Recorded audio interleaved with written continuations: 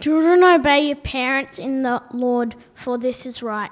Honour your father and mother, which is the first commandment with a promise, that it may go well with you and that you may enjoy long life on the earth. Fathers, do not exasperate your children. Instead, bring them up in the training and instruction of the Lord. Slaves, obey your early masters with respect and fear, with sincerity and of heart, just as you would obey Christ. Obey them not only to win their favour when their eye is on you, but like slaves of Christ, doing the will of God from your heart. Serve wholehearted, as if you were serving the Lord, not men, because you know that the Lord will reward everyone for whatever good he does, wherever he is a slave or free. And masters, treat your slaves in the same way. Do not threaten them, since you know that he who is both their masters, yours in heaven, and there is no favoritism with him.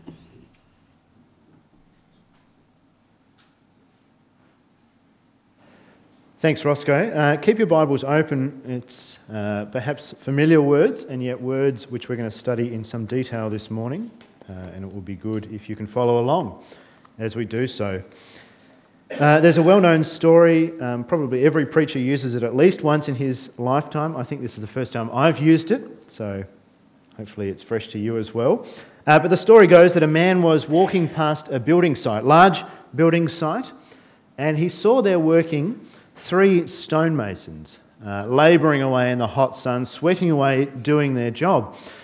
He went up to the first and he asked him, "What are you doing?" And the man impatiently muttered to him, "I'm shaping stone." So he kept going. He went to the second. He said, "What are you doing?" The man grumbled to him, "I'm setting the foundations." He went to the third. And again he asked, "What are you doing?" And the man stood up, smiled at him and said, "I am building a great cathedral," he said cheerfully. It's a great story. I like it. Because it shows to us just how the different perspective can change the way we do our work. All the men were doing the same work, all were doing essentially the same task, shaping stone. And yet one man knew his place in the grander scheme of things. And as such, he was able to do it joyfully. It was a motivation for him. That's essentially Paul's point in our passage today. The passage is intensely practical, it's particularly specific, and yet Paul wants through all of it to remind us, don't lose the big picture. Don't lose the grand scheme of things. I mean, remember what this book has been about the whole way we've been working through it. This book, the book of Ephesians, is all about all things for Jesus and all things under Jesus. Because as we've been hearing all morning, he is the King of all. And even our families, even our jobs fit into that. There is a grand scheme that's going on all around us, a plan to bring all things under Christ. And our homes, our workplaces are part of that. How does that look? How does it work? Well, that's what we're going to be exploring together this morning. We start with our kids. We've talked a little bit to our kids, but there's more to say here. It's not just for our little children, but for those who are older as well. I have to admit, these verses weren't my favourite when I was a kid. Not because I had bad parents. My parents were great. Don't think otherwise. But I don't think I ever really got it as a kid. Let's just look at these verses again. Verses 1 to 3. Children, obey your parents in the Lord, for this is right. Honour your father and mother, which is the first commandment with a promise, that it may go well with you and that you may enjoy long life on earth. It's a pretty strong command, isn't it? I mean, last week we looked at husbands and wives. The command there was submit voluntarily, subordinate yourself. But here, kids, it's even stronger. It's obey. There's no wiggle room here. There's more clear authority structure. But Paul also gives a whole bunch of reasons why obedience is here and why it is good. He says, kids, obey, for this is right. We often read that as righteous, and it's certainly true, but that's actually not what Paul's got in mind here. It's just a bit more mundane even. He's saying kids obey because it's the right thing to do, because it's good, it's proper, that's the correct order of things. I mean, we kind of know that intuitively, don't we? When you're out and about and you see kids bossing around or manipulating their parents, it doesn't feel right, does it? We kind of cringe a little bit because we know that's not how it ought to be. Children are to obey your parents because it is right. But also, kids, obey because there is good promise to you. Paul makes it clear here of all the 10 commandments, the one concerning parents and children is the first that comes with a promise. And he repeats that promise here, that it may go well with you and that you may enjoy long life on earth. Paul's quoting the Old Testament. He's changed the wording a little bit. He's made it a bit more general to apply to the church today, there and today as well. And he's saying this is a general principle. Kids, if you obey your parents, it will go well with you. If you honour your mother and father, your life will benefit. It will be good for you.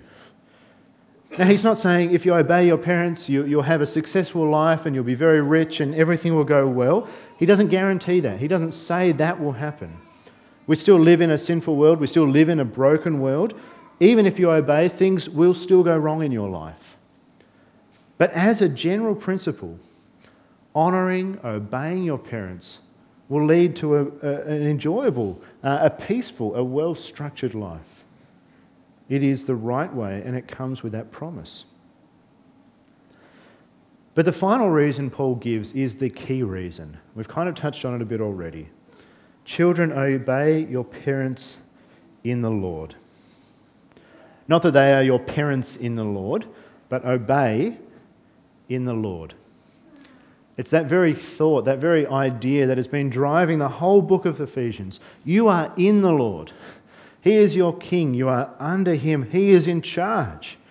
You are part of him. His command drives your life. And this command too. Obey your parents. Obey your parents because in doing so, you are obeying Jesus. You are pleasing Jesus. It'd be nice if it was just that simple. It doesn't make it easy, does it? We inherently don't like following instructions. We don't like rules and commands. We'd love it if we had a whole bunch of suggestions. That would be kind of nice. Or Pirates of the Caribbean was on. More just guidelines. If you've seen it, you'll know what I'm talking about. I saw a T-shirt label the other day. I don't know if you've ever looked at T-shirt labels. You've probably got better things to do. But they come with a list of rules, don't they? Machine wash, cold wash, line dry, don't iron the print, so on and so forth. Some of them are enormous. But this one had on the bottom a final rule. It said, or not. I'm just a T-shirt. Do what you want. It's better than the ones that say just give it to your wife.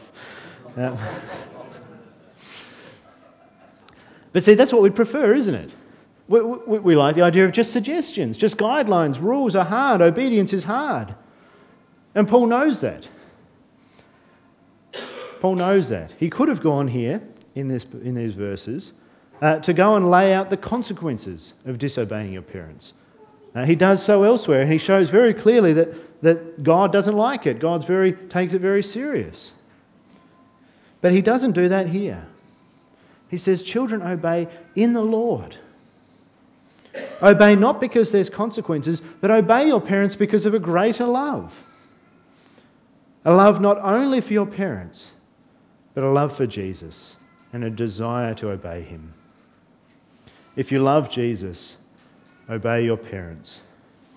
Do it otherwise as well, but especially if you love Jesus, obey your parents. Now there's a few exceptions, limitations on this. Paul's talking about obeying your parents while you live at home.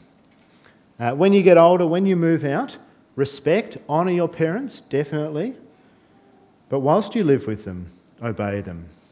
Whether you're 8, whether you're 18, if you're under their roof, you're under their authority and you need to obey.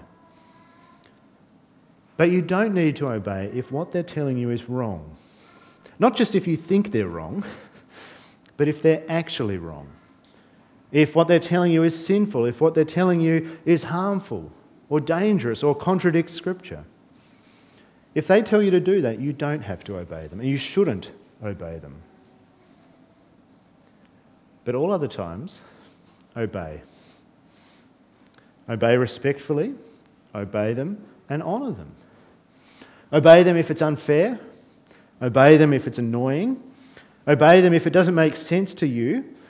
Serve your Jesus and obey your parents. It's not easy. So do it, keeping in mind the bigger picture that Paul's trying to keep in front of us here. That bigger picture that we opened our service with, those opening verses from Ephesians. Remember, you have a heavenly Father who is perfect. He's chosen you. He loves you dearly. And even though your parents will, He will never let you down. And remember that in obeying, in submitting, in honouring your parents, you are serving and honouring Jesus. It will help. It will help you play your role well. Because it's part of His plan. And His plan is a good plan. And it is for your benefit. But if that's kids, what about parents? Well, that's exactly where Paul goes. Let's have a look at verse 4. Fathers, do not exasperate your children. Instead, bring them up in the training and instruction of the Lord. This section is addressed directly to fathers, and dads, we need to pay attention to that. We are the head of the home. We saw that last week. We are to lead as head of the home in love, loving sacrificially like a servant, like Christ has done for us. And so we need to read this and take responsibility. Disciplining, raising our kids is not the job of our wife. True, she spends more time with the kids, so she gets a larger part of that role. But we bear the responsibility there. We are the head of the home. We play a part. But of course, this is not us alone.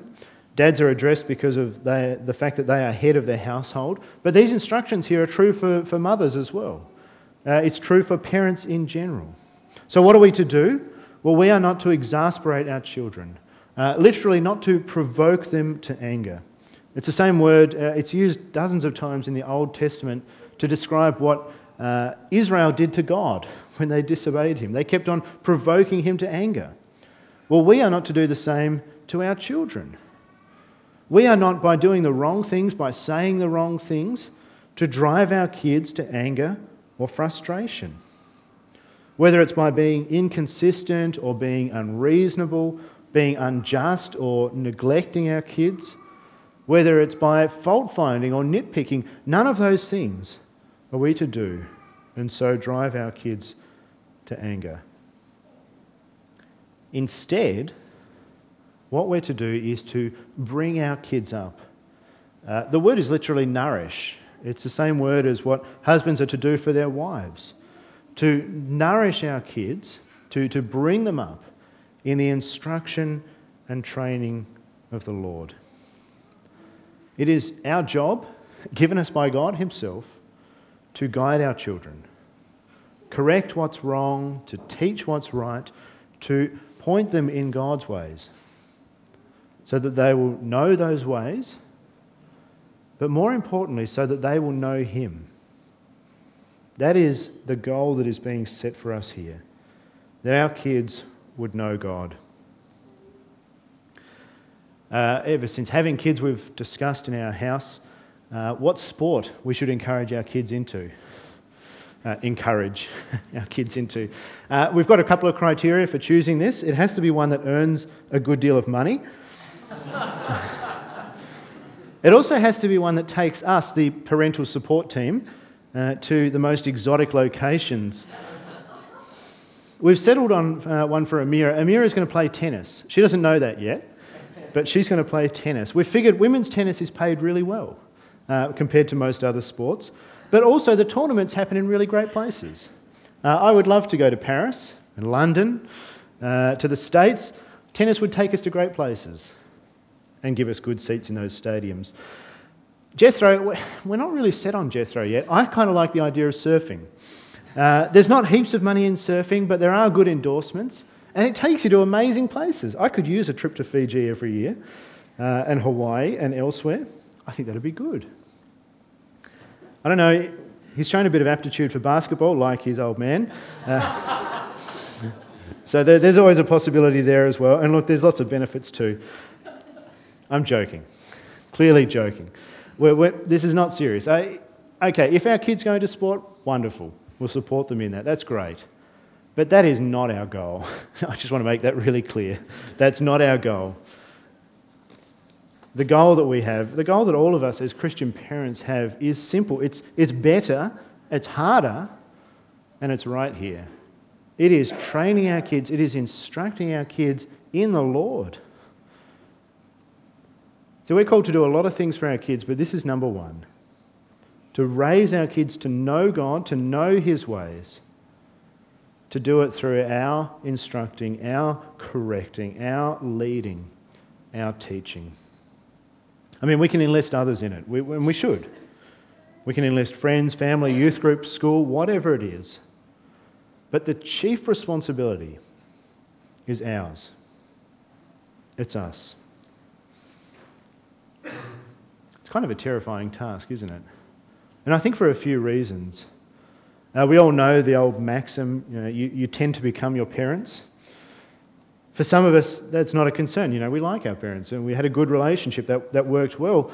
But for others, that idea is terrifying. That we might be a parent to our children as our parents were to us. And when we see that happening, when we see that playing out, it freaks us out. But there's actually hope in that maxim too. You tend to become your parents. That's actually a great thing for us. Because we've got a new dad. We've become part of a new family, and our new Father, our Heavenly Father, is perfect. He's good, and He's just. Not only do we learn from His fathership of us, but He's also remaking us and reshaping us to be just like Him. When we love our Father, our Heavenly Father, when we submit to Him, when we obey Him, we grow to be like Him. We learn His ways. And we learn from Him how to be the mothers and fathers that our kids need us to be, that He wants us to be. Now it's true, we're going to still wrestle with our old ways. We're still going to fight against the habits we've learnt as kids. But as we do so, we are going to be far better equipped in that. I think the other terror of this command is that very searching question. Why don't my kids love Jesus? Or what if they don't? What if they don't love Jesus? No, it's terrifying. We know what's at stake. We know eternity is at stake here. And it's haunting because the responsibility is placed on us as parents. But look closely at this text. Look at what it says there at the end of verse 4. Bring them up in the training and instruction of the Lord. Not bring them up in the training and instruction of the Lord and make them His. It doesn't work like that. I mean, sometimes we kind of want it to, but it doesn't, and that's good. This is not a foolproof technique to ensure that your kids will grow up loving Jesus. It doesn't work like that. In God's grace, it often does end that way. Even if there's a time of wandering, even if there's a time of rejection before the return. But the key here is that phrase, God's grace. That's what it's all about. God wants you to raise your kids His way. He tells you to do so that they will know Him.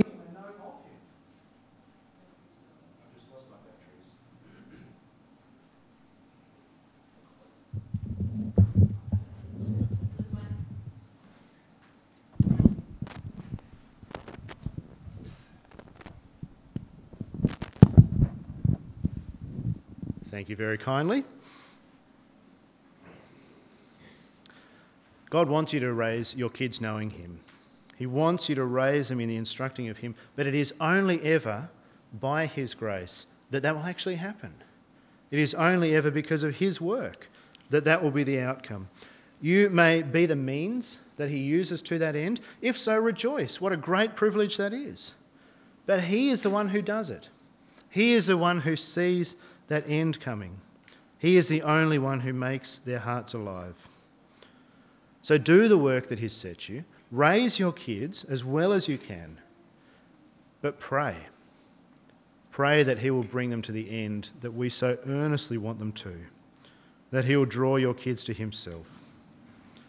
Bring your kids up in the training and instruction of the Lord. That is absolutely number one. You know, everything else, great. If you have the opportunity, do it. If it's sports, if it's music, if it's gym, if it's science, if it's holidays, whatever, great. But they are beside the point. They are not the goal. They are just a bonus on the way. Number one is teach your kids of God. Teach them of Him. Teach them who He is. Teach them what He's done in Jesus. Set aside time. Set aside time in your day and in your week to speak of these things with them. Pray with your kids. Talk of your faith. Talk of their faith with them. Talk of their wrestles, their doubts, their fears. I know some of us weren't brought up that way, and that's okay. It can be hard to kind of do something which is so foreign to us. But talk to other parents. Talk to those who have been parents long before you ever were. Get help from those around you. Learn from one another how to be a godly parent. Model grace. Speak in and of grace. Demonstrate love in your marriage. Let your kids see you prioritising Jesus, and they will learn to do so as well. I know lots of us wrestle with the busyness of life. We wrestle with the burdens that everything else puts on our Christian life. And we need to learn how to balance our lives well, to evaluate wisely the choices that we're making and how to use our time. But we don't need to repeat the mistakes with our kids. We don't need to fill their time up so much that they've got no time for anything else. I mean, what a tragedy it would be to give our kids a full life but crowd out Christ. What a disaster. Bring them up in Him. Raise them in the knowledge of God. Train them, instruct them in Him and in His ways. And you will give them the most precious gift ever.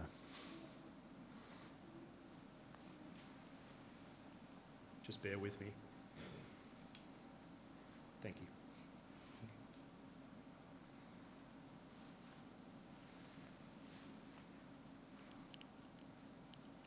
For the sake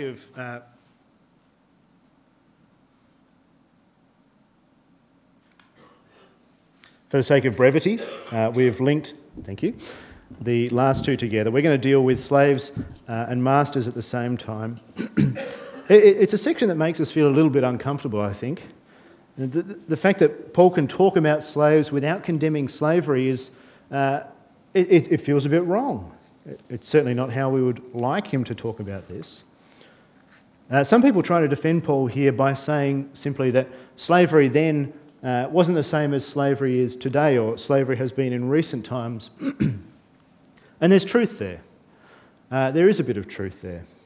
Slavery in Paul's day was different.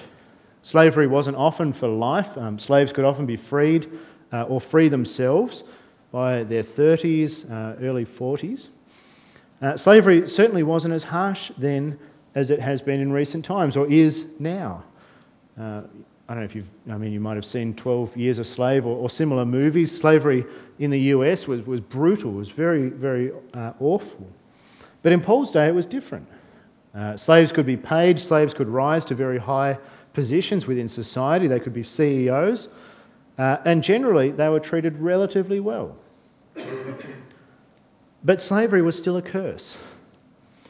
And even though Paul never outright condemns slavery, neither does he condone it. Now, I think the reason he doesn't say anything about it here, or anything against it here, is that he realised that for such a huge social structure to change, I mean, in his day, 30% of the population were slaves. 1 in 3 people were a slave. For something so massive to change, first the gospel had to go out, which is why Paul prioritises that. Because as the gospel went out, as it spread throughout the world of the time, as it did so, it sowed seeds everywhere, which eventually broke that slavery movement completely. And so today we can endorse this passage at the same time as strongly condemning slavery in all its forms around the world. Now, even though none of us here are slaves, despite what you think of your boss and your workplace, this is still a passage that speaks very clearly to us because it tells us how we ought to work, whether we are employers or employees. So let's just read it again from verse 5. Slaves, obey your earthly masters with respect and fear and with sincerity of heart, just as you would obey Christ. Obey them not only to win their favour when their eye is on you, but like slaves of Christ, doing the will of God from your heart. Serve wholeheartedly as if you were serving the Lord, not men, because you know that the Lord will reward everyone for whatever good he does, whether he is slave or free. And masters, treat your slaves in the same way. Do not threaten them, since you know that he who is both their master and yours is in heaven, and there is no favouritism with him. Essentially, Paul's saying is, whatever your role is, do it well. Do it for Jesus.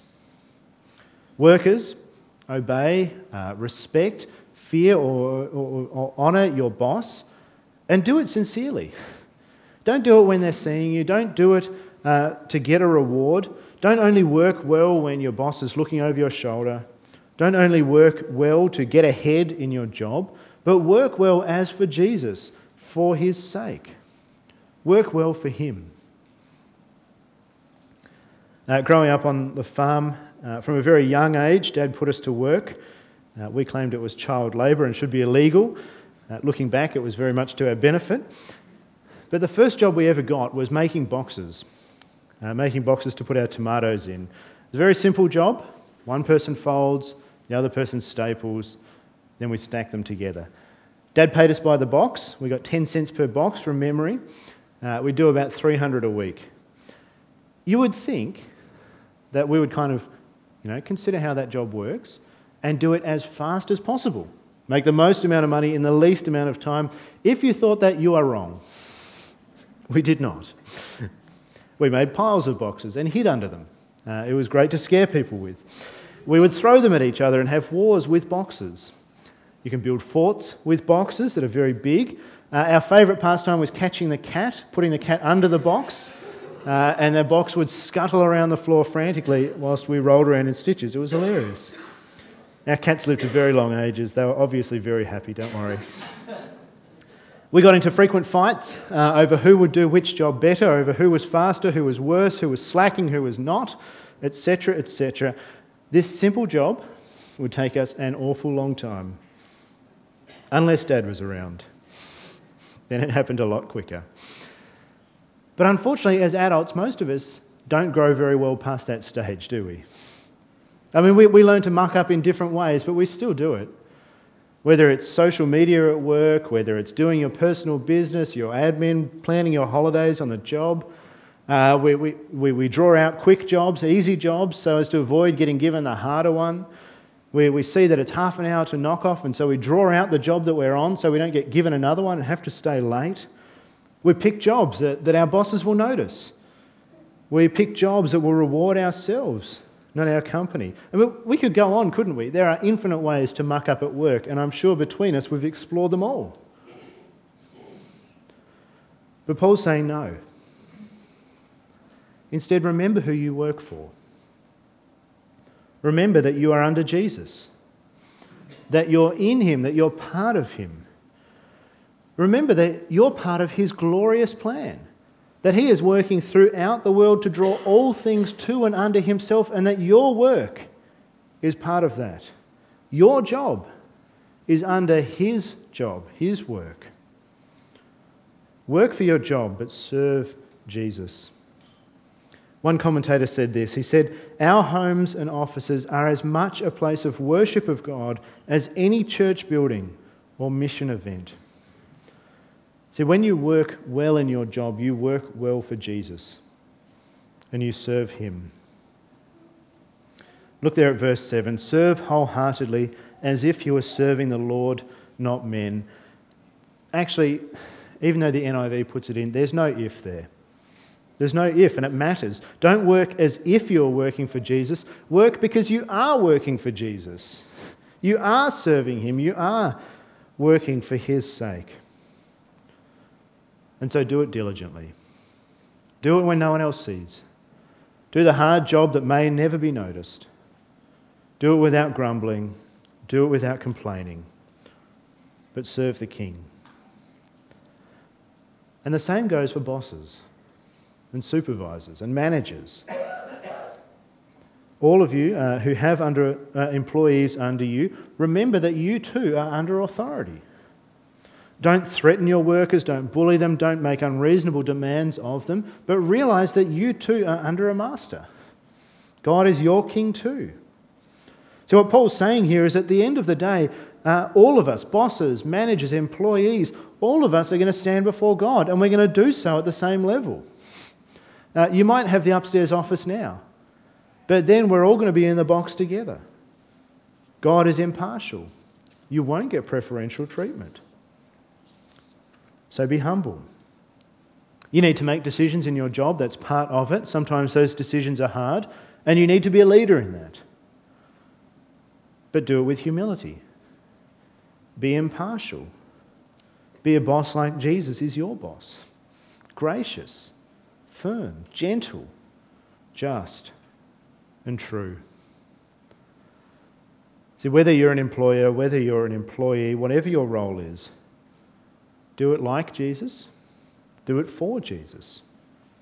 Do it so he gets the praise. Do it so others notice him. Do it in a way that ultimately is serving him. See, at the end of the day, that is why this passage matters for each of us here. Whether you're a child living at home or not, whether you're a parent or not, whether you are a worker or a boss or not, all of us at the end of the day are driven by this same principle: living for and serving Jesus. In our homes, in our clubs, in our workplaces, wherever we go, living for him, serving him, playing our part in his eternal and glorious plan to bring all things to himself, all things under himself, even at your home, even at your workplace. Remember the big picture. What are you doing when you obey your parents? What are you doing when you teach your kids? What are you doing when you work?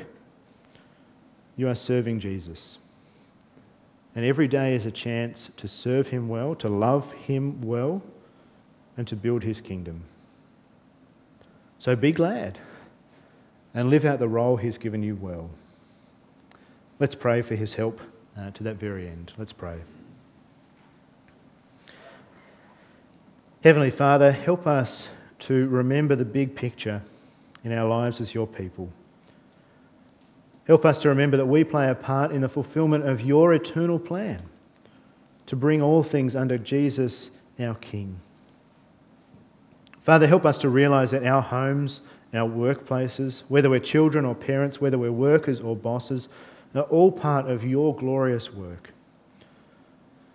And so, Father, help us to serve Jesus gladly wherever you've placed us. As we pick up our roles for the week again tomorrow, as we do it through the rest of this year, give us all we need to do so in service to you. Equip us with everything it takes that you will be praised in us.